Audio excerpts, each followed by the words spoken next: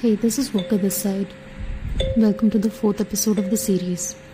Hope you have listened to and enjoyed the previous ones. I know this episode is coming a bit later than expected. Actually, the episode that I had uploaded before this got taken down due to some copyright issues. So anyway, today I'm going to talk about the expression of love.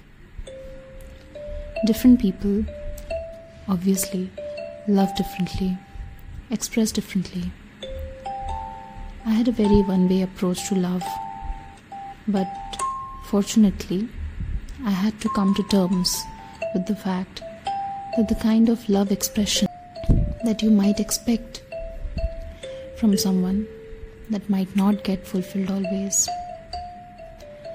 You would want someone to love you in a very certain way, but that person nonetheless loves you, but loves you in their own unique way.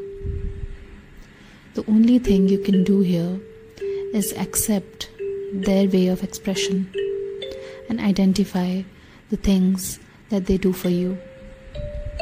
I wanted people to love me my way, like the way I wanted to be loved.